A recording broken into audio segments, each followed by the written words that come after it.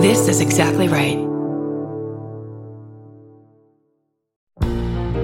Forgive me for interrupting. I'm Bridger Weiniger, host of I Said No Gifts on Exactly Right. Each week, I invite my favorite people in comedy over to chat, and they always bring a gift. We're coming up on our 200th episode, and every episode is a gem. I have welcomed all kinds of great guests, including Cola Scola, Bowen Yang, Robbie Hoffman. It goes on and on and on. And you don't want to miss the 200th episode with the great Maria Bamford. What does she bring me? Find out April 25th. New episodes every Thursday. Follow I Said No Gifts wherever you get your podcasts.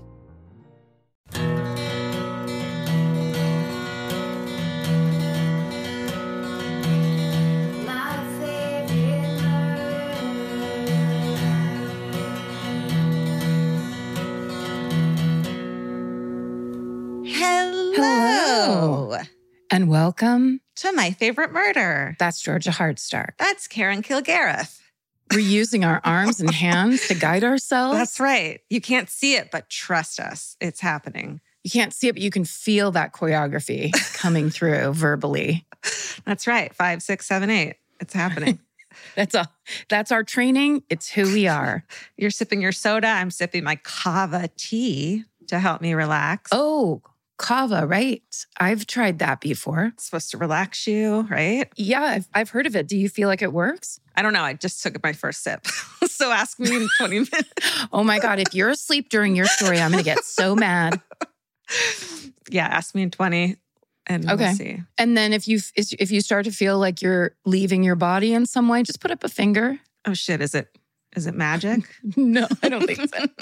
But I did, the first time I tried it, people brought it back on vacation from, I wish I could remember, they were in maybe Bali. That tracks.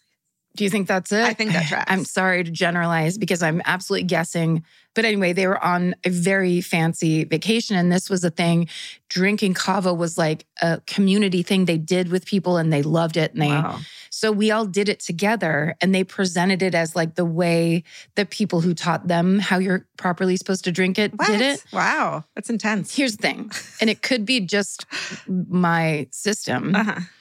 But I kept waiting for like some kind of thing that never truly happened. But the same thing happened to me when I tried ecstasy. I was just like, my scalp tingled and I was irritated at everybody else. Oh, what a bummer. I don't know if it was just the scenario I was in. Yeah.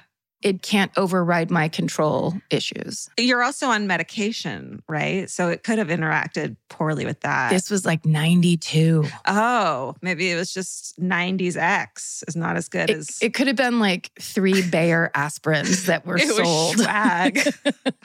It was garbage. It was swag. Well, I hope that doesn't happen to me. And it's just so mainstream now. There's a kava like shop near my old house. Oh, cool. Yeah, it's crazy. Well, and I do love the idea that things are turning a little bit away from the intense, hardcore coffee kind of thing everybody was doing for so long. Yeah. Because I don't think that's overall ideal. Yeah. You know what I actually learned recently? Thank you, TikTok. That if you drink coffee on an empty stomach in the morning, you give yourself a cortisol spike. Oh, I do, and that's bad. That is bad. It is. Because that sounds great. I want a cortisol spike. That's your stress hormone. Oh, I don't want that then. No. And also cortisol is what ends up giving like middle-aged women a belly. Oh. When you somehow are starting to feel like you have a belly that's like, what the hell is going on? That's me. Sometimes that can be it. So all you have to do is just like have a yogurt or something else, get something in your stomach before you drink coffee. Oh my God. You've just solved 3 problems for me. I mean, I just want to pass on, I'm paying forward what I learned where I was like, oh, so I've been cortisol spiking myself every morning for the past 25 years. That's right. Oh my God. Oh my God. It sounds to me like a cortisol spike is like, yeah, I'm ready to face the day. No. It's like, I'm angry to face the day. I'm either angry or I'm being attacked on the Serengeti. You know what I mean? By a lion. Got it. You're activating your lizard brain, which probably for a lot of the jobs I've had was very effective. But yeah, in terms of how much cortisol I do not need in my system, it's a real problem. all right, I'm just like, my life's changing from here on out and I'm excited about it.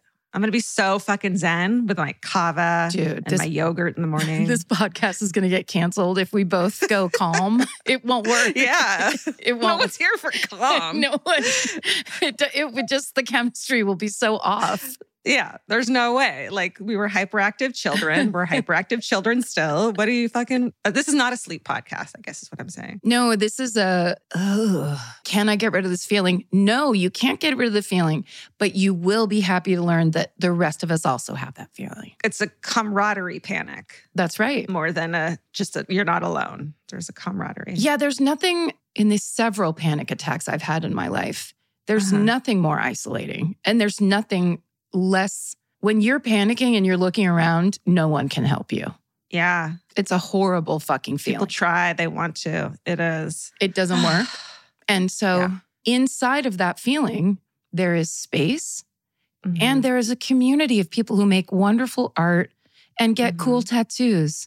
And you belong and I belong and everyone belongs. They're called Murderinos. Reach out. That's right. Today. They're called Murderinos and their eyes are darting around the room at all times. Welcome. What's going on with you after we had a 20-minute talk about kava? Home gym is here visiting. And so we just watched an amazing Mads Mikkelsen movie where he survives in the Arctic. Mads Mikkelsen is such a dad actor. Right?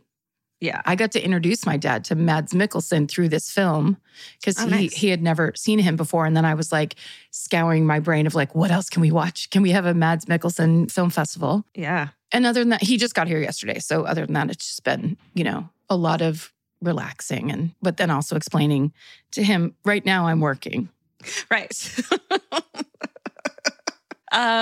Yeah. Dads don't understand work these days. No. Retired dads know. He's like, hey, let's go get breakfast. I'm like, literally, I'm on a meeting right this second. I know it looks like I'm just gabbing with my friends, but this is a Zoom call and it's a really important meeting, Dad. The beauty of the evolution of our careers is that gabbing with friends is working. And that has been the goal. And the goal has been achieved. We don't have to go sit at a desk, which is great. I love that. No. We don't. I love that. It's pretty nice. Yeah, I can have my cats. Cookie has figured out the sound of mine and Vince's voice when we're wrapping up a podcast or a Zoom call. Yep. And she comes in the room. She notes every time when I'm doing the, hey, goodbye, like the high-pitched goodbye. And is like, yay, it's time to play. Like she knows when we're done. Yeah. It's wild. Yeah. Yeah. Agreed. It's crazy. I think the same thing of before I ever hit stop, Blossom from wherever she is, if she can stay in the room, she'll be asleep somewhere. And then suddenly she's standing next to me like, yes, okay, let's go. Let's do it. Oh my God. These are such Gen Z dogs, They're quarantine Gen Z dogs for sure. Right. They really are. Oh, I read a really good book that's like a feel-good book, so I wanted to pass that along. Yes. Called Remarkably Bright Creatures by Shelby Van Pelt. And it's essentially about an old lady, right, who they live in this small beach town. She is the night cleaner of the town's aquarium. There's an octopus who lives there who's like super smart, a remarkably bright creature, and they become friends. But there's also like a mystery. Her son went missing and all this shit. And the octopus knows what happened to her son and has to like figure out a way to octopus tell her. Yes. Yeah. So it's like a mystery as well. And it's also like super heart-wrenching, but it's going to turn out good in the end. And it totally does. It's like a tearjerker. And that is when that octopus truly became my octopus teacher. That's the last line of that book, right? And that's the day. And then it's a link to the Netflix movie. That sounds great. And also that author shares the last name of Lucy and Linus Van Pelt from the Peanuts cartoon. Wow. It's the first thing I thought of. I didn't think of that. You think they're her cousins? Yeah, I think she's related because they're from NorCal. Sure. She's got some cousins up in Northern California. You know it. We're also watching Devs for the first time, which I know is like old news and like your favorite show. But yes. You were right. It's fucking, I was like, we watched 10 minutes of it once. And we're like, this is boring. And then we watched it last night and we were like, we must not have watched this because this is not fucking boring. No, it's not. Debs, but it is paced differently. It's a different pace than normal. And do you notice the thing that was making me crazy about it, which is, and this is like a thing I absolutely don't understand and don't have the words for, but it's the DP. It's the director of photography. It's the way they're choosing to light it, the way the set is decorated, the color scheme, where you're like, this is slightly in the future. Things are absolutely recognizable, but there's also a strange gold tone on everything. Yeah. It's definitely, they definitely did a great job with production. It speaks volumes, just the silent stuff. Does that make sense? Yes. Yes. It's a joy to watch. Yeah. It's a visual experience. Yeah. It's great. Everyone should watch it. And you can binge it. And speaking of which, because if you want to go into our friend Nick Offerman, shout out, who just was in episode 3 of The Last of Us. Did you watch it? I meant to ask you. Yes, we love that show. It's so fucking good. It's so great. Unbelievable. It's so great. That episode is truly going to hopefully win every prize because it's the most beautiful, shocking, blah, blah, blah thing. Like, you know, not to overtalk it, let people have their own The Last of Us experience. Episode 3. But episode 3, I was just, I had no idea. I don't know that video game, so I didn't know what was coming. I didn't either. I don't either. It was so great. So great. Turns out I'm not a gamer either. I know you thought I was and you wished I was, but. Shoot, I was going to ask you about Fortnite. Is that the right name? I don't know. I could literally not know less about video. It's like wild how far I have traveled from that in my life, you know? I know. It's probably age bracket, but also it's an area. It's how a lot of people feel about podcasting, where it's like, oh, that's the thing I never paid attention to. And it's exploded in popularity. And now it has its own kind of space. And it's almost too late to jump on the bandwagon because where do you even start? Yeah, that's how it feels to me. But you know, there's got to be some in of like, just play this one game and then you'll get it. Yeah. The thing is, my big brother, I just watched him play so much Nintendo as a child against my will. Like, it was like watch nothing or watch Asher play Nintendo. Yep. Because we had one TV and I don't want to go upstairs. I want to sit on the couch. So I just watch him play Nintendo for hours. Yes. Yeah. And I just didn't want that for my adult self. I also feel like for my experience when Atari came out in the 80s, it was definitely, boys were like passionate. My cousins would bring their Atari to the different family holiday parties. And it was like theirs to do. And they would sometimes someone walking through the room would force them to let the girls play, but you weren't good. So they had no patience and they were like, they weren't going to help you. So it's like, okay, that's fine, except for we're all really good at this. So after a while, it's almost like you just kind of get phased out. Yeah, exactly. So it's like, all right, well, go be good at that. And I'm going to do something else. We're going to do podcast and you're going to play games. Which is, I'm going to talk to my friend conspiratorially in the corner, with AKA podcasting. Cortisol coming through our veins, pumping through our veins. Just spiking cortisol, freaking out at any chance I get. It's going to be great. Let's see. We got a lot of responses about us asking if there were any fencing murderinos. Oh, we did? Remember, we just wildly speculated about fencing last time? Yes. Okay, well, we got like a ton of responses, and it turns out fencerinos is a fucking thing. Oh my God. I love it. Let me just read this really quick email we got from M, she, her. It says, hi, in episode 363, you asked if you had any murderino fencers, and the answer is yes. Hi, it's me. As in any sport, we have our fair share of assholes, scandals, and well-deserved bad press, but pop culture does our sport dirty. We are not all rich old white men with an attitude problem. We don't challenge each other to duels like in Wednesday, and real fencing is way more authentic than the weird crab walking you see on TV. Okay, so now for some murder. Fencing is actually a pretty safe sport. Today, the equipment is made with Kevlar. There are strict rules to protect athletes from injury, and the blades aren't sharp unless they break. Oh. During a bout at the 1982 World Championships, Mathisar Bear's blade broke in the middle of his action. creating a sharp point. Unfortunately, no one noticed the break in time to pause the bout. Baer continued his action, piercing through his opponent, Vladimir Smirnov's mask or helmet, through his eye and into his brain. No. He died 9 days later. Fortunately, Smirnov's death led to the improved safety of equipment and gave fencing coaches everywhere a great story for scaring their students into following safety practices. And then it says, stay sexy and don't touche. If you meet someone who fences, it's not a thing. Oh my God. What a horrible fluke accident. Yeah. Terrible for everybody involved. But then also it's kind of like the origination, is that even a word, of the sport. People used that, that was a version of combat. It's almost like they refined it over the years. Totally. To be like, you're good at it. Is that helping? Is that softening it up at all? Well, thank you, Em, for sending that in. I'm very impressed that Em does fencing. Yeah, me too. It's another hobby to put on my list of things I'll never get around to doing. They train people in that in theater. Yeah. Because there's a lot of it in, Shakespeare and stuff like that. Yeah. So Mandy Patinkin in Princess Bride and Carrie Elwes in Princess Bride. Wow. Epic. All right. Should we do some highlights? Let's do it. The first item of business is that Karen joined Michelle Buteau and Jordan Carlos on Adulting to answer some burning listener questions. Adulting comes out on Wednesdays and is consistently absolutely hilarious. We are so proud to have that on our network. Check it out.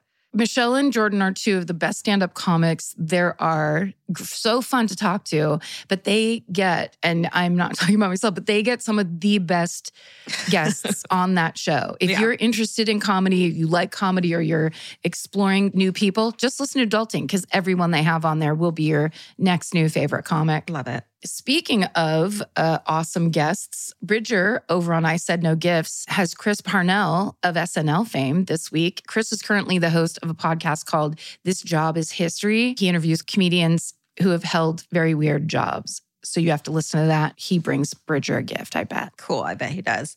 And in the MFM store at myfavoritemurder.com, we have a lot of merch designed by Nick Terry, who does, of course, MFM Animated. You should check out all of that in advance of the release of the movie Cocaine Bear, the official live-action movie based on our favorite drug bear. You can get merch sporting his face if you want. Drug bear. Okay, so now we want to take a moment to spotlight a podcast on our network. Actually, the very first podcast that ever joined Exactly Right Media. That's right. We're talking about This Podcast Will Kill You. When we were putting this network together, Georgia suggested her favorite podcast at the time was about infectious diseases. Obviously, it turned out to be This Podcast Will Kill You. And that was somehow 5 freaking years ago. I know, it's so weird. If you haven't heard it, Aaron Allman Updike and Aaron Welsh are PhDs and science explainers, and they've just premiered their 6th season of just thoroughly researched, extremely pertinent disease-based topics just for you. Yeah, not only did they give us quarantine recipes before we knew what quarantine was, but they recorded COVID episodes during the lockdown that ended up being selected by the CDC Museum for their archives. That's amazing. Yeah, they're good. And in season 6, they'll cover everything you want to know about things like RSV, epilepsy, vitamin D deficiencies, oh my God, that's me, and more. And this year, their bonus episodes will feature interviews with popular science writers. It's like they started a book club for the podcast, combining their interest in medical history with their love of reading. And they're going to be talking to authors who write everything from the history of food safety to the persistence of scientific racism. And on a personal note, you should know that because of your support of the show, Aaron Welsh now gets to focus full time on hosting and producing This Podcast Will Kill You, which is so awesome. Yeah, that's very cool. And Aaron Allman Updike is in the final stretch of her family medicine residency program. So she's becoming a doctor, plus she's a mom, plus she's a podcast host. These women do it all. Okay, so please go follow This Podcast Will Kill You on Amazon Music, Apple Podcasts. If you're like me, you're always looking for a story to dive into. Whether it's a family drama or a mystery to solve, the key to getting hooked is the details. I need rich visuals and intricate storylines, and June's Journey has that and more. June's Journey is a mobile mystery game that follows June Parker, a daring young woman, on a quest to uncover the truth about her sister's murder. This is your chance to test your detective skills because you'll play the game as June herself. Explore beautifully designed scenes from the 1920s, like lavish estates and gardens, and don't forget to keep an eye out for hidden clues. There are twists, turns, and catchy tunes, all leading you deeper into the thrilling storyline. And if you play well enough, you could make it to the Detective Club. There, you'll chat with other players and compete with or against them. June needs your help, but watch out, you never know which character might be a villain. Shocking family secrets will be revealed, but will you crack the case? Find out as you escape this world and dive into June's world of mystery, murder, and romance. It's all just one tap away. Discover your inner detective when you download June's Journey for free today on iOS and Android. That's June's Journey. Download the game for free on iOS and Android. Goodbye. There's something about the sound of an old-timey cash register that really takes me back. I know. It sounds like someone is about to hand me an ice cream cone, but it also sounds like we just sold some merch. That's right. And if you're a Shopify user like us, you know that this sound means you just made a sale. Shopify has helped millions of businesses sell their products online, but did you know they also offer the same support for brick and mortar stores? From accepting payments to managing inventory, they have everything you need to sell in person. So give your point of sale system a serious upgrade with Shopify. Shopify POS tracks sales across all your locations. That way, you'll always know what you have in stock and where. They also provide reliable tech that fits your unique retail needs, like turning a tablet into a credit card reader. And if you're looking to reach new customers, check out Shopify's marketing tools. They're easy to use, and they integrate with all social media platforms. With Shopify, we have a powerful partner for managing our sales. And if you're a business owner, you can too. Do retail right with Shopify. Sign up for a $1 per month trial period today at shopify.com/murder. And here's the important note, that promo code is all lowercase. So go to shopify.com/murder and take your retail business to the next level. That's shopify.com/murder. Again, don't forget the code is all lowercase. Goodbye. Or wherever you listen. This has been an Exactly Right podcast spotlight moment. Yay. So today I'm going to tell you about a group of sisters whose dedication to freeing their country from the grasp of a cruel and power-hungry dictator cost them their lives, but ultimately saved their nation. Whoa. This is the story of the Mirabal sisters. I just wanted to also give a trigger warning. There's references to gendered violence, racial violence, sexual violence, and rape in this story. I don't go into detail at all, but I just wanted to give a warning. Mm-hmm. The main sources used in today's episode are an episode of the podcast Stuff You Missed in History Class, an episode of the podcast Criminal Broads. That's pretty good, right?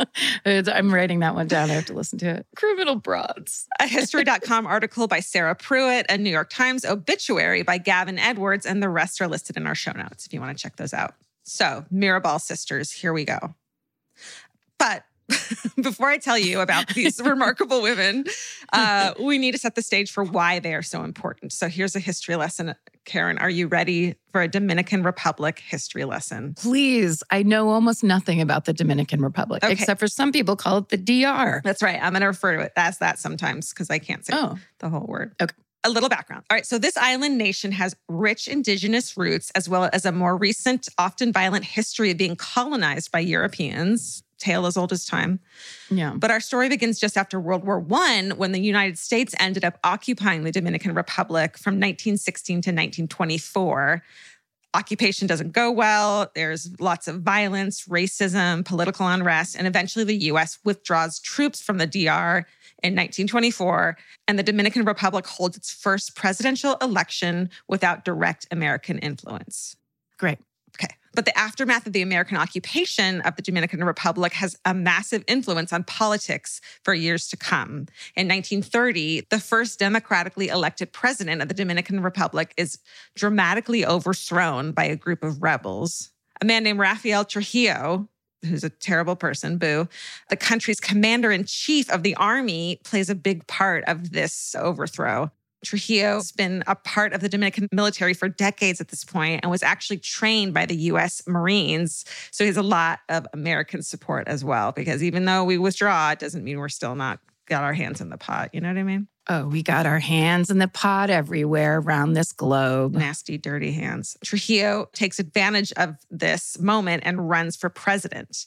But at the same time, he creates a secret police force to intimidate and assassinate all of his political rivals and their supporters, of course. He wins the election by a landslide, and this is the start of one of the cruelest dictatorships in history. Wow. It'll last for over 30 years. Oh, God. Trujillo, who becomes known as El Jefe, which means the boss, or El Chivo, which means the goat, quickly takes over almost every element of Dominican life.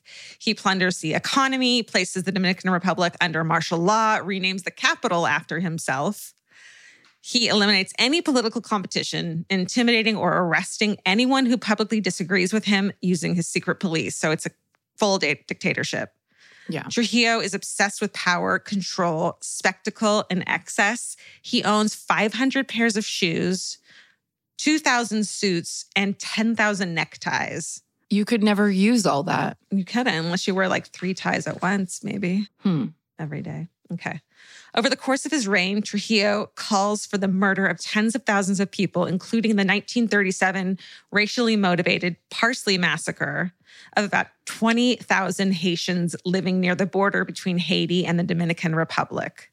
20,000. Wow. He even instructs his soldiers to use machetes to carry out these murders so it will look like the military wasn't involved. This is a tactic he uses all the time. He's also known to be a serial rapist. Ugh. He has so-called beauty scouts that he sends into the Dominican countryside to kidnap attractive women, often young girls, to be brought back to his home. Families learn to hide their women and children when Trujillo is traveling to their town, and he controls the life and death and livelihood in the Dominican Republic, and it's a terrifying time. Ugh. Okay, so now we arrive at the Mirabal family. Don Enrique Mirabal Fernandez and his wife Mercedes, who goes by Shea, they live on a farm outside the village of Oriawa in the northern part of the Dominican Republic. And the family is part of the social elite of the region. They run several popular, thriving businesses. On February 27th, 1924, their first child, Patria, is born. Their second daughter, Dede, is born on March 1st, 1925. Then they have a third daughter, Minerva, born on March 12th, 1926. And then the youngest of the family, Maria Teresa, born on October 15th, 1937. So they have 4 daughters. The sisters and their parents it's super close family. Their mother, Shea, is strict but kind, encourages them to take care of themselves and each other. Their father, Don Enrique, is playful and very involved in the girls' upbringing, and all 4 of the girls are remembered as being highly creative. They all paint and draw and make things together. The Mirabals are relatively well off, and they value education, so they send their daughters to a Catholic boarding school in a nearby town. As the girls grow up, they either pursue higher education or also get married and start families. Patria gets married first, followed by Dede. Minerva, who is the most political sister at first, wants to go to law school, which, it's unheard of. She eventually does, even though her parents push back on the idea because they're afraid it might be unsafe for her. Maria Teresa, who is the youngest, is obsessed with her sister Minerva and follows her path to higher education, and she studies mathematics. Wow. Which is amazing. Eventually, all 4 Mirabal sisters become wives and mothers. The sisters love their country. Patria is actually born on Dominican Independence Day and is named Homeland in honor of that. And that being said, the Mirabal family is total anti-Trujillo from the start. But they don't publicly take a stand against him at first. But after 1949, their lives change forever. So that year, Trujillo takes an interest in the Mirabal families, especially the sisters, of course. They're a well-known family in the area, and he invites them to a party at his estate. He often throws parties like this to get to know the social elite. But this is not the type of invitation you just turn down. Everyone reluctantly agrees to go. Only Patria is married at this point, so the sisters are looking out for each other. They all know Trujillo is a sexual predator. They figure he's likely interested in one, if not many, of the sisters. And sure enough, Minerva becomes the target of Trujillo's advances. She's considered to be the most extroverted of the Mirabal sisters. It's not clear exactly what happened, but it seems like he asked her to dance. She said yes, because you have to. And while dancing, they begin arguing. And it's even rumored that Minerva slaps Trujillo in the face. Oof. So You know, she's political and she's not afraid to show it. Yeah. And he's a monster and she's right next to him. I bet it was hard not to do that. Yeah, absolutely. Regardless of exactly what happened, this public display of rejection begins Trujillo's years-long revenge campaign against the Mirabal sisters, especially Minerva.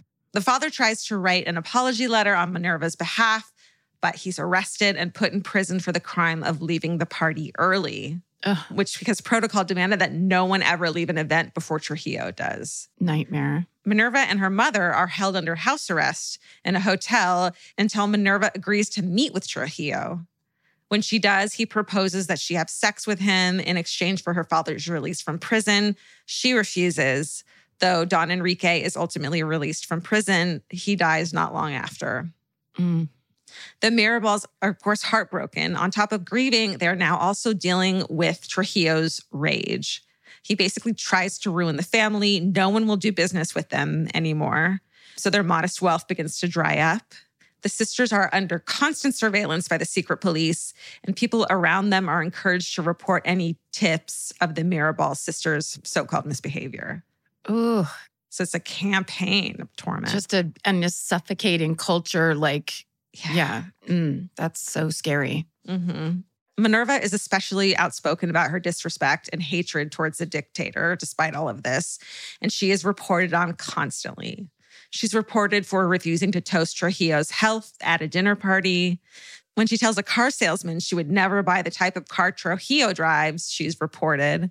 Even though she knows she's being watched, she persists and becomes more and more involved in resistance efforts against Trujillo, and all the sisters are monitored closely for years. Ultimately, Minerva goes to law school in the mid-1950s and becomes the first woman to graduate from law school in the Dominican Republic.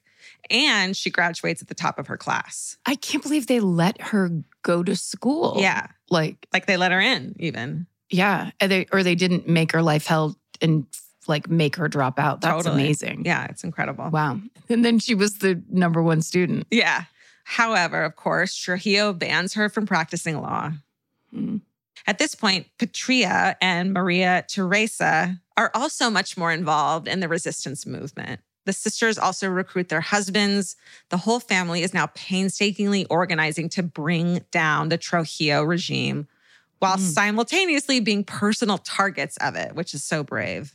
Yeah. Minerva and Patria and Maria Teresa are now mothers, wives, and resistance fighters. Day is very close with her sisters. She stays on the sidelines of the activism. She often watches her nieces and nephews when her sisters are attending secret and dangerous political meetings. By some accounts, the reason Day didn't get involved is because she had a controlling husband, but it's not clear. In January 1960, the Mirabal sisters help form what's called the 14th of June movement, which is named for the date of a failed uprising against Trujillo in 1959. The Mirabal sisters and other members of the anti-Trujillo movement make and distribute pamphlets. They stockpile weapons and even sit around Patria's kitchen table making makeshift bombs together. Whoa. So this is a real resistance. They're doing it. Yes. That's amazing. That's crazy. The movement is working on a plan to kill Trujillo using an explosive at a cattle fair they know he's planning on attending. And then it's during this time in the movement that they get their code name, Las Mariposas, which is also the butterflies. Oh. Unfortunately, the day before their plan is supposed to go into action, they're discovered. Most everyone involved is arrested, including Minerva, Maria Teresa, and their husbands.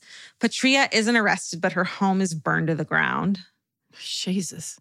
However, at this time, Trujillo's regime is finally starting to crack a little because around the time of the mass arrest, Trujillo is globally condemned for trying to assassinate the president of Venezuela. Meanwhile, up until this point, the U.S. had stayed neutral about his dictatorship.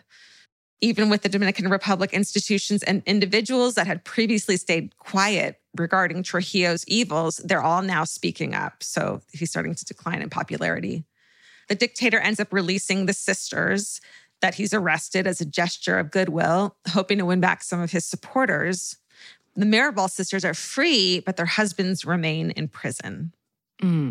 Trujillo purposely transfers the husbands to a faraway prison so it's difficult for the sisters to visit them. On November 2nd, 1960, Trujillo remarks that he, quote, has only two problems left, the Catholic Church and the Mirabal sisters, end quote. Like, wow. He was fucking serious about this. Yeah, they must have been quite something. Yeah, right? Like the level that they were actually working at was incredible, considering how few the resistance was. About 3 weeks later, on November 25th, Patria, Minerva, and Maria Teresa, they decide to go visit their husbands in prison. The drive is long and extremely dangerous. And not only do they have to cross an isolated mountain pass to get to prison, they also need state permission to take the drive. So, of course, no one wants to risk their life by driving them there because they need a ride. But this courageous guy named Rufino de la Cruz agrees to drive the sisters to the prison and back. So from the moment the sisters start on their trip, they know that they're being watched. They also know it's possible that Trujillo has set a trap for them. They go to the prison, they see their husbands. While returning from the prison that evening, the Mirabal Jeep is ambushed by secret police. In the struggle, Patria gets free from her captors and manages to flag down a passing car and tells the driver what's happening and begs him to let the rest of the family know what's going on. The driver speeds off, though, even though he sees what's going on, after a member of the secret police that's there threatens to kill him if he doesn't keep quiet about what he's seen. Right. So Patria is recaptured. The driver, Rufino, is killed first. The sisters are kidnapped, put in a different car, taken to a sugarcane grove, and they're separated. It's said that the sisters called out to each other throughout this ordeal, checking in on each other and trying to reassure each other. Patria and Minerva and Maria Teresa are all strangled and beaten to death. Oh my God. Yeah. Their bodies, along with Rufino's, are returned to the Jeep, which they then roll off a cliff with all of them in it in an attempt to make the murders look like a traffic accident. But the car is discovered. No one's buying it. It's clear that the Mirabals and their driver were the targets of a state-sanctioned assassination by Trujillo, like everyone knows. When their bodies are recovered from the wreck, there are clear marks on their bodies that prove they've been murdered. And at their funeral, the last remaining sister, Dede, has to be dragged away from the cemetery. Ugh. Yeah. So the murder of the Mirabal sisters attracts attention in a way that Trujillo's other killings never had. These were young and vibrant young women with children. Patria was 36, Minerva was 34, and Maria Teresa was only 24 years old. Wow. Something about this crime hits an immediate nerve with the people of the Dominican Republic. And resistance to the Trujillo regime starts to become way more out in the open. He's losing support of the army and other political figures who used to back him. On May 30th, 1931, just 6 months after the assassination of the Mirabal sisters, Trujillo's limousine is ambushed by army officials and former supporters, and he's killed. Wow. Yeah. They turned. Yeah, they definitely turned. So this era is finally over. The Dominican Republic continues to see civil unrest until the mid-1990s. No individual leader is ever as violent and cruel, though. In 1962, the men who killed the Mirabal sisters are finally arrested and convicted of the murders. However, they escape from prison in 1965 and they're never caught. After her sister's death, Dede Mirabal makes it her life's work to keep her sister's memories alive and tell their story. She raises her sister's 6 children as her own with the help of her mother. In addition to raising her own sons, which is amazing, she establishes both the Mirabal Sisters Foundation and a museum in honor of her sisters in the early 1990s and writes a book called Alive in Their Garden about them and their work. Other books are written, including the famous novel In the Time of Butterflies by Julia Alvarez, which is later turned into a movie starring Salma Hayek. Oh. Yeah.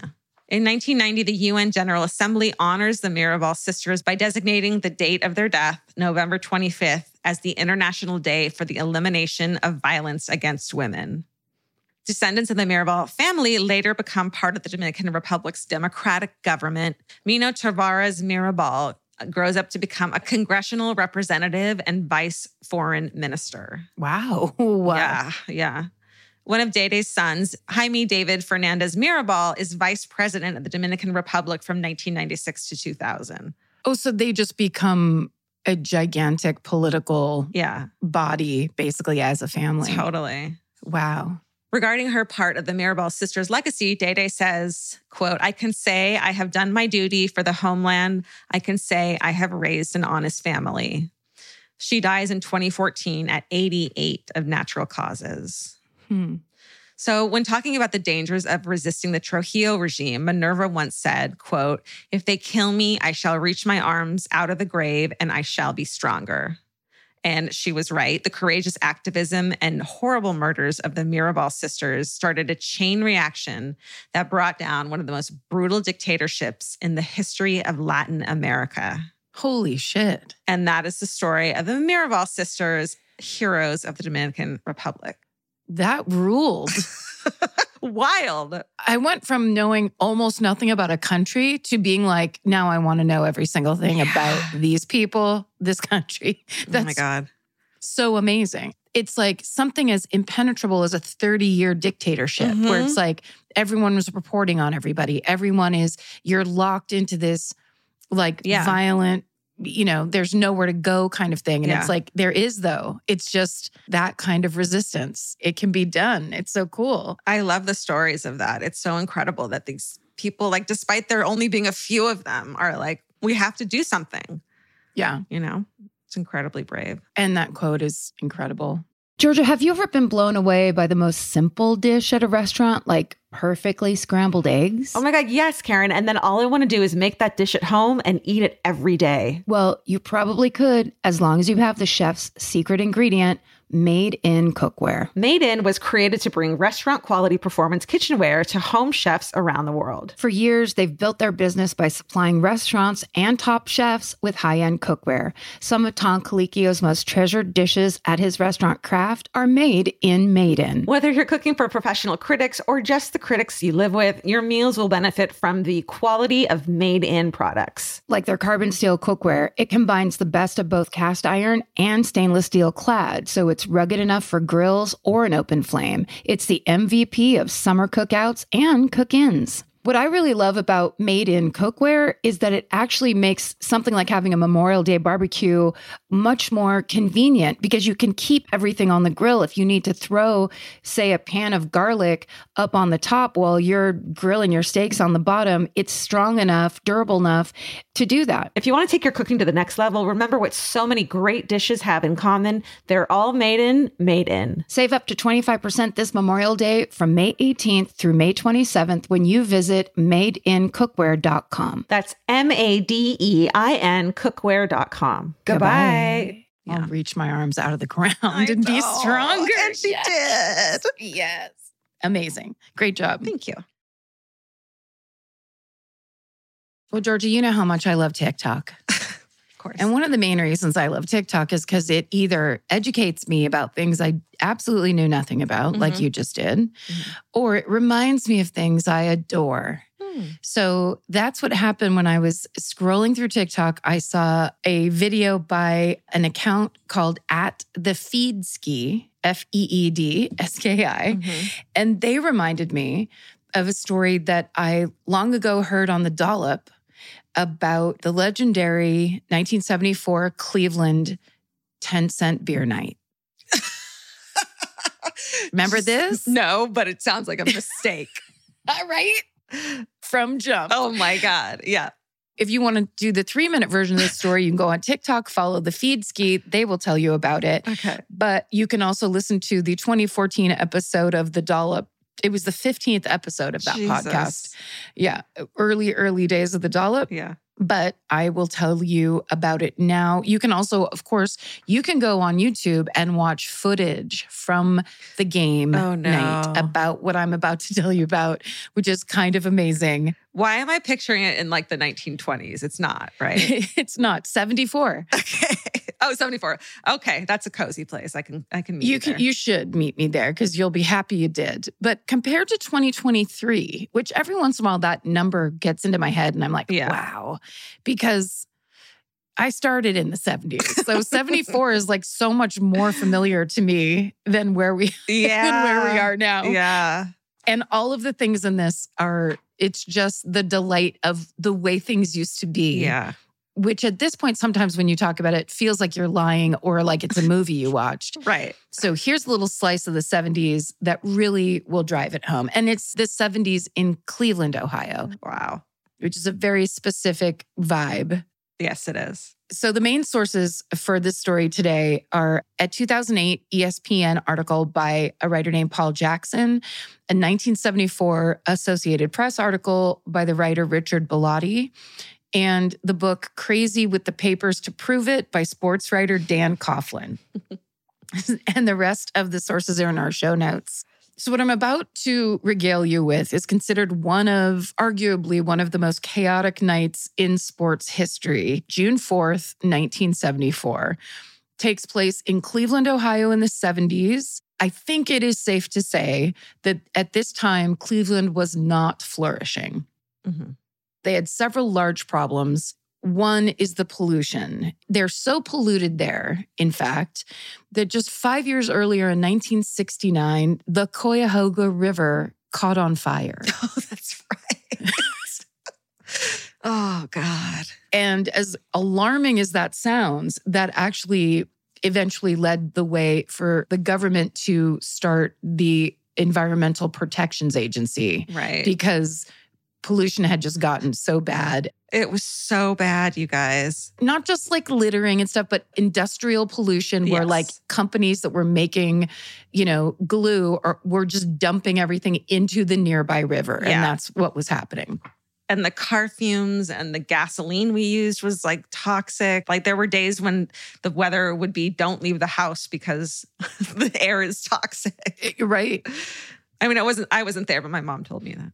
No, it's true. So there's the pollution issue. The city's also dealing with serious economic downturn over the past decade. In the area, there's been a mass exodus of factories and industrial plants, meaning total loss of jobs and also loss of population. Between 1970 and 1980, Cleveland will lose nearly 200,000 residents because of like job loss and everything kind of. So in 1974, leaders in Cleveland are worried that the city is about to go bankrupt. And on top of all that, Cleveland's Major League Baseball team is not doing well. So at the time of the story in 1974, they were the Cleveland Indians. Oh, right. Indigenous groups have worked for years and years, decades, to get this name changed. They just in 22 changed the name to the Cleveland Guardians. But for the sake of simplicity in talking about the story, I'm just going to call them Cleveland so that, so we can talk about it. Good idea. So a year before the story takes place, Cleveland's baseball team has the lowest game day turnout of any team in the league. Oy. They basically are at about 15% capacity at every game in their stadium. It's rough. Oh, God. They're reporting losses of around $1.4 million, which is $7 million in today's money. Oy. So the situation is dire. And management knows they need to do something to stay out of the red and to get butts in seats. They know the easiest way to boost attendance at games. So they basically suggest an idea that has worked well for them in the past. Journalist Paul Jackson, writing for ESPN, says it like this, quote, "Considering the state of the city in 1974, the team decided that Cleveland probably could use a drink." And this is the origin story for Cleveland's infamous 1974 10-cent beer night. So the real story actually starts the week before at Arlington Stadium in Texas. It's late May 1974. The Texas Rangers are playing Cleveland in Texas. It's a shit show. So there's a lot of and I think things were obviously a little less regulated, a little less official, a little less branded. Yeah, right. Slightly more Bad News Bears, I would say, as everything was back then. A person that is a baseball aficionado is not going to love my recap here, but I'm just doing it for simplicity to give you the sense. Look, video games, sports, we don't know anything. Salami, taking out the garbage, it's all boy stuff. But here's the basic recap for us for the purposes of me telling you this. So in the 4th inning of this game, Texas Rangers are at bat. There's 2 men on, and whoever it is at bat hits, and the guy on first base is a Rangers player named Lenny Randle. So essentially, there's a guy on first and second, and so somebody getting a single moves them both ahead. Got it. But the ball goes to Cleveland's third baseman, so he hits third base. He tags third base, gets that guy out, and then throws it over to second base. It should have been a double play, which they needed because Cleveland hadn't gotten any runs so far. Okay. So essentially, the third baseman catches the ball that gets hit, tags third base, that guy's out, throws it over to second, should be an easy double play, but Lenny Randle slides into second base and he hits the second baseman. So I guess he's safe and everyone gets super pissed off. He does a hard slide and basically in a way that they normally kind of aren't supposed to do, I think. He got kind of physical and made it so that it was not a double play. Okay.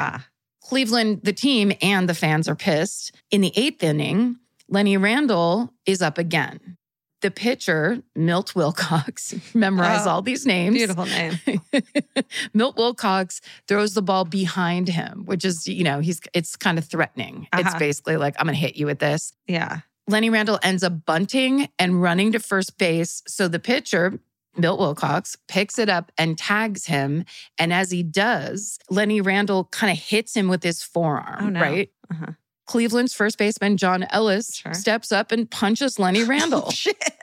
And so the bench is clear. And here they go. And now everyone's fighting on the field. Fun. Right? All the boys run out to the field. Dozens of men throw punches at each other in front of a stadium full of spectators while the broadcasters call it live. It happens. It's not like rare in baseball. Yeah. Wow. But essentially, the fight's broken up. Everyone goes back to their dugouts. The Texas fans are pissed. They start booing, pouring beer on nearby players, throwing food. And then to add insult to injury, Cleveland loses 3-0. Ouch. Now, the drama seems guaranteed because the 2 teams have to meet up again 6 days later in Cleveland to finish the series, right? Dear. When a reporter from the Cleveland Press newspaper asks the Rangers manager, Billy Martin, if he's going to, quote, take his armor to Cleveland, Billy Martin simply replies, quote, nah, they won't have enough fans there to worry about. Ouch. Boom. So that's going to start some shit. That's going to piss some people off. That's basically like salt in the wound. As journalist Paul Jackson puts it, quote, the 74 Indians were a smorgasbord of mediocre and forgettable talent playing in an open-air mausoleum. Oh, Jesus. End quote, end lives. Cool. Rough times. The team's not good. The stadium is barely has anyone in it. You can't say even half full. Probably. All of it is rough. Yeah. So now all of that is bad enough, but now this rematch, right, in Cleveland is also on the same night as the big brainchild idea, 10-cent beer night. Oh. Everything's coming together in a bad way. So on 10-cent beer night, the 12-ounce pour of Genesee beer. Have you heard of Genesee beer? Must be regional. Yeah. My dad hadn't heard of it either. So that beer normally costs 65 cents. Tonight's going to cost a dime. Oh, fuck. That's like getting a $4 beer for 60 cents. Wow. Thank you. That's good. A $4 beer for 60 cents. For 60 cents. In hindsight, yes, this sounds like a horrible idea, but amazingly, Cleveland had already hosted a nickel beer night in 1971 that went great and with no incidents. Okay. So they were like, this will work. This will be great. Okay.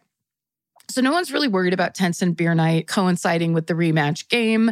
The only precaution Cleveland really takes in preparing for this is doubling security. Normally they have 25 security guards. Now they have 50. That was actually a smart move. Since the brawl in Texas, the Cleveland journalists, radio hosts, anybody that was publicly talking about this game is talking about it like revenge, rematch. They're talking about it, hyping it up. There's bitterness, there's vengeance. Cleveland sports fans are out for blood. They want a rematch. So when the day arrives, it's warm and humid in Cleveland. Temperatures are around 85 degrees, which is great weather for a night game at a stadium. Mm-hmm. Over 25,000 people show up to watch the game, which is almost double the normal attendance. Yeah. And the crowd also is decidedly young because in the 70s, the national drinking age was 18. Oh my God. So Right. essentially, people in their late teens and early 20s pack the stands. Aside from it being like, a hyped up rematch, whatever, a lot of people are out of work. A lot of people don't have too much money. They can't afford not to go to 10-cent beer night because for $1, you can get a ticket to get in, get a seat in the bleachers, and get 5 beers for $1. So Each one a bigger mistake than the last. as expected, they open the doors. Everyone makes a beeline for the cheap beer the second they enter the stadium. There is a rule set for 10-cent beer night. People are supposed to be capped at 6 beers per transaction. But as soon as the stadium opens, it's clear that there is a massive staffing shortage for this promotion because the cheap beer isn't at each hot dog stand around the stadium. It's one table with 2 teenage girls. No. Yep. At the 10-cent beer table. Oh, no. And these girls are supposed to be keeping track of how many beers people get with no system. Yeah. There's no way to do that. They're just supposed to kind of be managing what is an absolutely unmanageable situation, which is just so hilarious and so typical. So they're in charge of monitoring purchases, taking money, pouring beer for thousands of increasingly and very quickly drunk customers. They're immediately overwhelmed, and before long, they realize their job is impossible. And also, they can't handle these drunk customers who are rude, they're belligerent, they're berating them for having to wait in such a long line. Like, it's bullshit. So eventually, thank God, the girls just say, screw it, and fucking abandon ship. That's They're right. like, bye. Which is the very least that they should have done. Yeah. So someone from Cleveland's promotions team decides they're going to solve that problem by driving a beer truck with taps, industrial taps on it inside the stadium, and then just allowing the fans to go up and pour their own beers for themselves unchecked. And I think what seems like unpaying for the rest of the night. Oh my God. So I don't know if that was the best call. No one's exactly sure when that truck was brought in, but it's pretty early in the game, within the first few innings. And this game is not going well. In the first inning, Ranger Tom Grieve hits a home run. And Cleveland fans are already drunk, basically, by this time. You know what I mean? They're just like, they're pre-gaming, pre-partying, they're getting it all done. They immediately start throwing things at Texas first baseman Mike Hargrove, who would later go on to say, quote, "I must have had 15 or 20 pounds of hot dogs thrown at me." Oh my God. In the second inning, a middle-aged woman runs onto the field and flashes the crowd and then tries to kiss the head umpire, Nestor Shylock. Of course, this is a Major League Baseball game. Oh my God. So Shylock's furious at this interruption, but the crowd goes crazy. They, of course, love it. This woman, there's pictures. She looks like a diner waitress. She has she has big kind of bouffant done up hair. She's definitely on the older side. She does not look like the kind of woman that's just going to show you her tits. For free. She just doesn't. Yeah. And she has this huge smile on her face. Like, she looks like it's just like, well, I'm finally living. All I can think about is her the next morning asking your friend what you did last night. Did I do anything embarrassing last night? I have a bad feeling, but I don't know why. Something went wrong. Then it suddenly starts coming back in little individual slides of like seeing Nestor Shylock yelling in her face of like, why would there be the home plate umpire screaming in my face? Oh my God. Why would he be mad at me?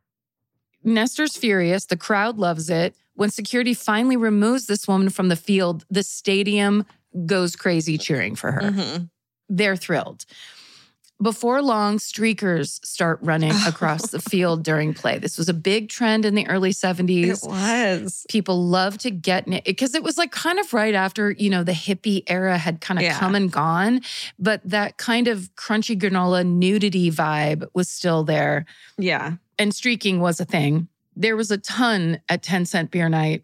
But perhaps the most iconic, Marin writes, but perhaps the most iconic is the man who in the fourth inning, fully naked aside from a pair of black socks, so he's a businessman, dramatically slides into second base at the exact moment that Texas's Tom Grieve hits his second homer of the night. So the game is continuing on. A naked slide. Yes.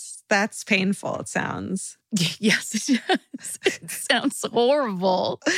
But also imagine that today where it's like you can't use an image of Major League Baseball without getting the shit suit out of you. Yeah. Sometimes a cat runs across and they stop everything. And also there's a picture of him running and he's smiling. He kind of looks like Robert Plant. He has an amazing body. You're like, I get why you're doing this. Yeah. He's feeling it. Okay, so now the score is 2-0. Texas is leading. The beer-drenched stadium seems to care more about the streakers than the score. So as 6 security guards try to catch the black-socked legend, he gets up from second base. He runs climbs over the back fence, and like Cinderella and her glass slipper, he leaves a single black sock behind on the field. But now he's in public. I don't understand. Now he just has to walk home. Now he's stuck under the bleachers, kind of lost and shit-faced. Right. He's dealt with worse, I'm sure. I'm sure. So now it's the 5th inning. The score is 5-1 Rangers. The cheap beer continues to flow unmonitored from that beer truck, much like the streakers and the flashers, who continue to flow onto the field, including a father-son duo who run onto the field and moon the fans. Mooning was another big thing. Mooning was very popular back then. It's a partial streak. It's just a peep. Yeah. Of course, the stadium goes crazy. The crowd is really drunk. It looks like the team is losing. So now they're just kind of into the display of whatever other people feel like doing. So up until this point, the trashed and largely teenage crowd has been rowdy, but they're harmless. Everyone seems happy. They're laughing. They're being silly. They're just kind of like enjoying this goofy night. It's how it always starts. Yep. My next line is, but as all of us true alcoholics know, that is about to change. The goofy party atmosphere devolves into the realm of pure belligerence. So at one point, the Rangers manager, Billy Martin, disputes a call by the umpire, a common thing that happens, not that big of a deal. Like a mean drunk dad at Christmas, the crowd decides it's deeply offended by this, and cups of beer are sent flying onto the field in Billy Martin's direction. He responds by blowing them a kiss from the dugout. So drunk fans start throwing any and everything that they can onto the field. And on top of that, because it is the 70s, multiple people have brought fireworks to the game.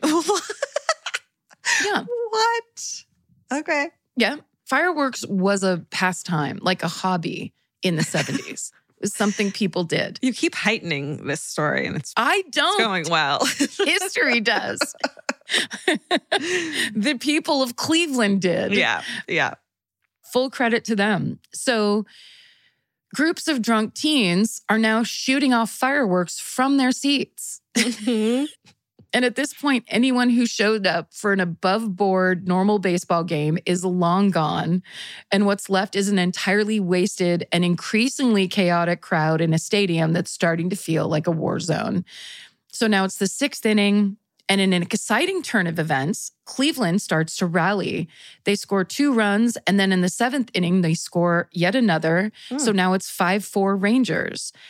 And then Cleveland ties the score, and now it's 5-5. Oh, shit. So the crowd starts to focus on the game again. They remember, oh, that's right, we're at a Major League Baseball game, and this is actually the point of all this.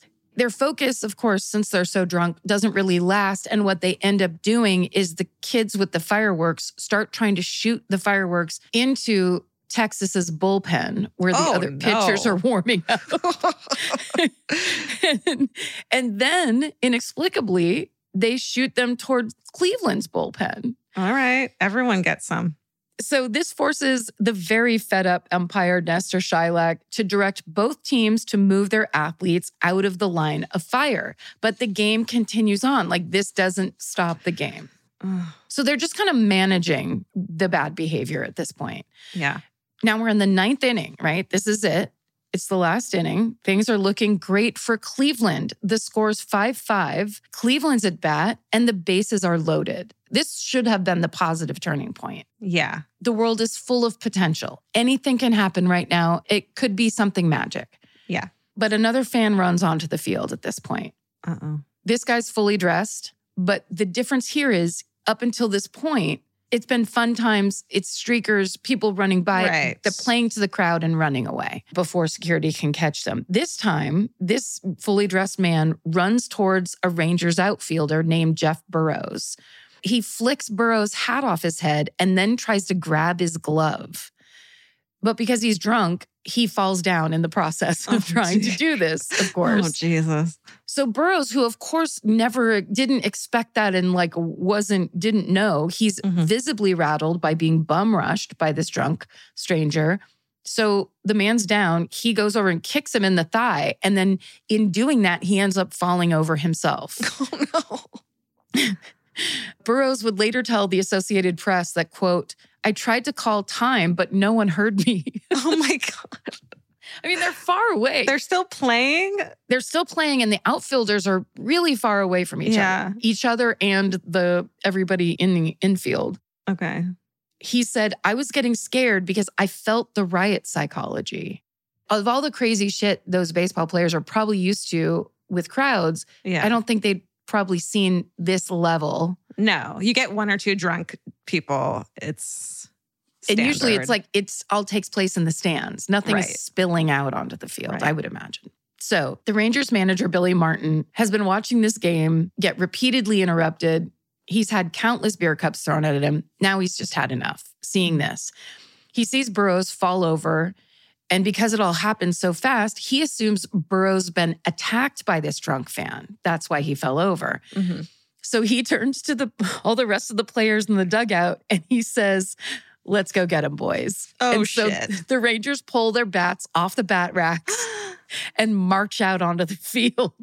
Oh, my God. Martin will later say, quote, "I knew it was silly for us to do that, but Jeff was out there all by himself. We couldn't just let our teammate get beat up." But as the Rangers move with their bats, more people from the stands start pouring onto the field, basically in response. And these are no longer the happy-go-lucky streakers of previous innings. This is now a drunken mob. Some of them are even carrying weapons. According to the journalist Paul Jackson, quote, "Billy Martin spotted people wielding chains, knives, and clubs fashioned from pieces of stadium seats." Oh, no. The 25 Texas players quickly found themselves surrounded by 200 angry drunks, and more were tumbling over the wall onto the field. End quote. God. It's like a fucking zombie movie. I was just thinking that. It's a zombie nightmare. Oh, my God. It's one of those fast zombie movies, but with more burping. So over in the Cleveland dugout, manager Ken Aspromonte is seething. He is so close to getting this legendary win, right? How insane would that make you of all the work that you've done up until this point? You're actually making a comeback like you're supposed to do. His team, his Bad News Bears team, is on the verge of winning, basically. Yeah. And drunk fans are screwing it up for them. And he's also watching the Rangers become vastly outnumbered as more and more people come down from the stands to basically fight. He's legitimately worried that he's about to witness a bloodbath for these Ranger players. And so in a moment of solidarity with the team that seconds ago was Cleveland's bitter rival, Aspromonte orders his players to grab any and all available bats and go help the Rangers. Let's add some fuel to this fire, essentially. Yes, exactly. So now a full-on war has broken out between a couple dozen professional athletes with bats and hundreds of belligerent, mostly teenage fans with chains and armrest clubs who are fucked up. Yeah, they are. It's gnarly. The Cleveland catcher pushes a man down and kicks him in the face. A Ranger tackles a guy that's trying to take down his teammate. A Cleveland fan, a drunken Cleveland fan, hits Cleveland's pitcher over the head with a chair. Oh, no. It's mayhem. Nestor Shylock, the head umpire, also gets hit over the head with a chair. Oh. After that, he stands up and sees a hunting knife land at his feet. And he knows he has to call the game now. But first, they have to get to safety. So Shylock will later tell AP that, quote, "We were so scared out there, it was 500 to 1 odds, and we could have gotten killed very easily. I'm sure the only other place you would see something like this happen would be in a zoo." End quote. Oh, my God. They get both teams, stadium staff, the umpires, and a couple reporters. They're all able to fight their way back to the dugouts. And then from there, they go into the tunnels that lead, back to the locker rooms, Right. safely inside the stadium. They bolt the doors behind them. They're all soaked with beer, blood, sweat, and spit. Ugh. And they're trying to process what's just happened. One of Cleveland's announcers, who's broadcasting live from the press box, captures the atmosphere well. He says, quote, "I've been in this business for over 20 years and I have never seen anything as disgusting as this. This God. is tragic."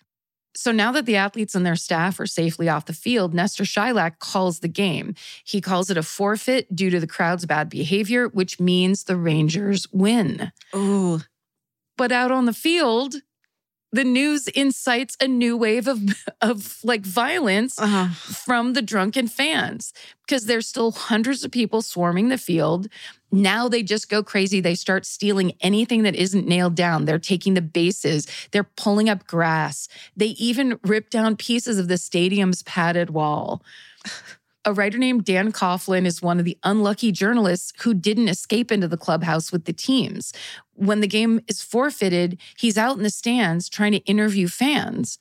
This would be an expected thing for any sports journalist to do. But as Coughlin approaches spectators asking for their point of view, he gets punched in the face, not once, but twice. Oh, my God. It's just out of control. And meanwhile, sorry to laugh at you, Dan Coughlin. No. It's not funny that you got punched, but it is all of a sudden just all of society breaks down in a stadium in Cleveland one night in 1974. Mob mentality, right? Yes. And meanwhile, this is Marin's writing. In a legendary failure to read the room, Cleveland's organist starts playing "Take Me Out to the Ball Game" over the loudspeaker. No. So it's just, that organist is pretty hilarious. Yeah. The Cleveland police arrive to clear the stadium, and here's how they do it. They turn off the lights and throw tear gas onto the field. Yeah, that's a great idea. Right? So that's finally the way they get everyone. People bolt, except for a dozen defiant teenagers standing on top of the Rangers dugout, calling for the Texas players to come back out and fight them. Yeah, that's definitely going to happen.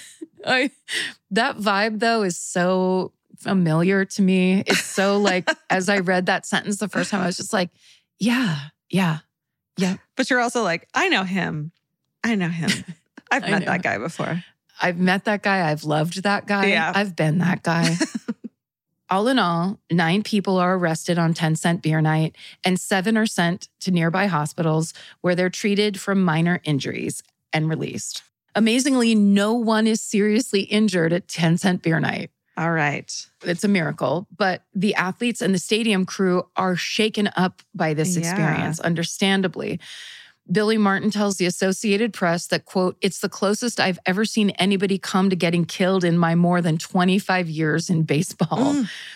And Nestor Shylock is said to have been so heated after his narrow escape from the field that when he got down into the locker room area, those hallways in the stadium, he smashed every light bulb in sight. The fuck? Nestor was pissed. But you can imagine that it's just the adrenaline, the survival adrenaline. Yeah. That must have been so scary and crazy. And he was upset because with a compress held to his injured head, he tells reporters, quote, fucking animals. You just can't pull back a pack of animals. When uncontrolled beasts are out there, you got to do something. I saw 2 guys with knives and I got hit by a chair. If the fucking war is on tomorrow, I'm going to join the other side to get a shot at them. Wow. End quote. He was pissed. Wow. He was pissed. So really, besides the arrests and the stolen property and the general mayhem, the most interesting part about 10 Cent Beer Night is that strange moment of unity between the Cleveland and the Texas players against the drunken mob. Texas Ranger Rich Billings would go on to tell the press, quote, "I really don't know what would have happened if the Indians hadn't come out. They were the real peacemakers in the deal." Wow. So essentially, if those players hadn't started defending people, it would have been an attack. Totally. And despite the league's absolute fury at everything that went down that night, Cleveland would go on to throw another 10 Cent Beer Night just a few weeks later. No. Have we learned nothing? Oh my God. No, but they did learn. So this time, they have a strict 2 beer per person limit, and they use tickets to track the purchases, and they have 4 times the usual security staff. Okay. And here's the good news. The evening goes off without a hitch. And that is the story of Cleveland's infamous 1974 10 Cent Beer Night. Oh my God. Mayhem. Mayhem. Mayhem. Also, who brought a hunting knife to a baseball game? Truly. Yeah. What were you doing? You're not fucking who I don't know. Bear Grylls? Thank you. I was like, I had so many names suddenly flooding my head and I couldn't pick one. He's the best one. He loves a knife. Yeah. Wow. Great job. Great story. Thank you. Yeah, I like that one. Yeah. I've been waiting to do that one for a little while. Yeah. The world contains multitudes. That's right. From the sisters who essentially saved the Dominican Republic to the Cleveland fans who ruined baseball for one night on purpose for fun. And we're here to deliver all of it to you, We want you to know about all of it. our valued listeners. We love you. We do. Stay sexy. And don't get murdered. Goodbye. Goodbye. Elvis, do you want a cookie?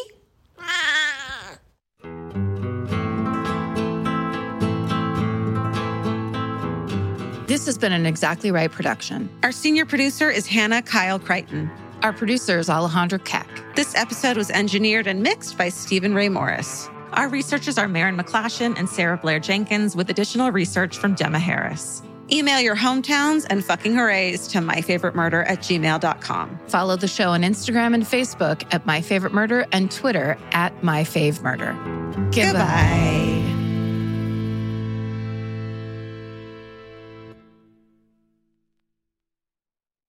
Follow My Favorite Murder on Apple Podcasts, Spotify, or wherever you like to listen so you don't miss an episode. If you like what you hear, rate and review the show. Visit exactlyrightstore.com to purchase My Favorite Murder merch.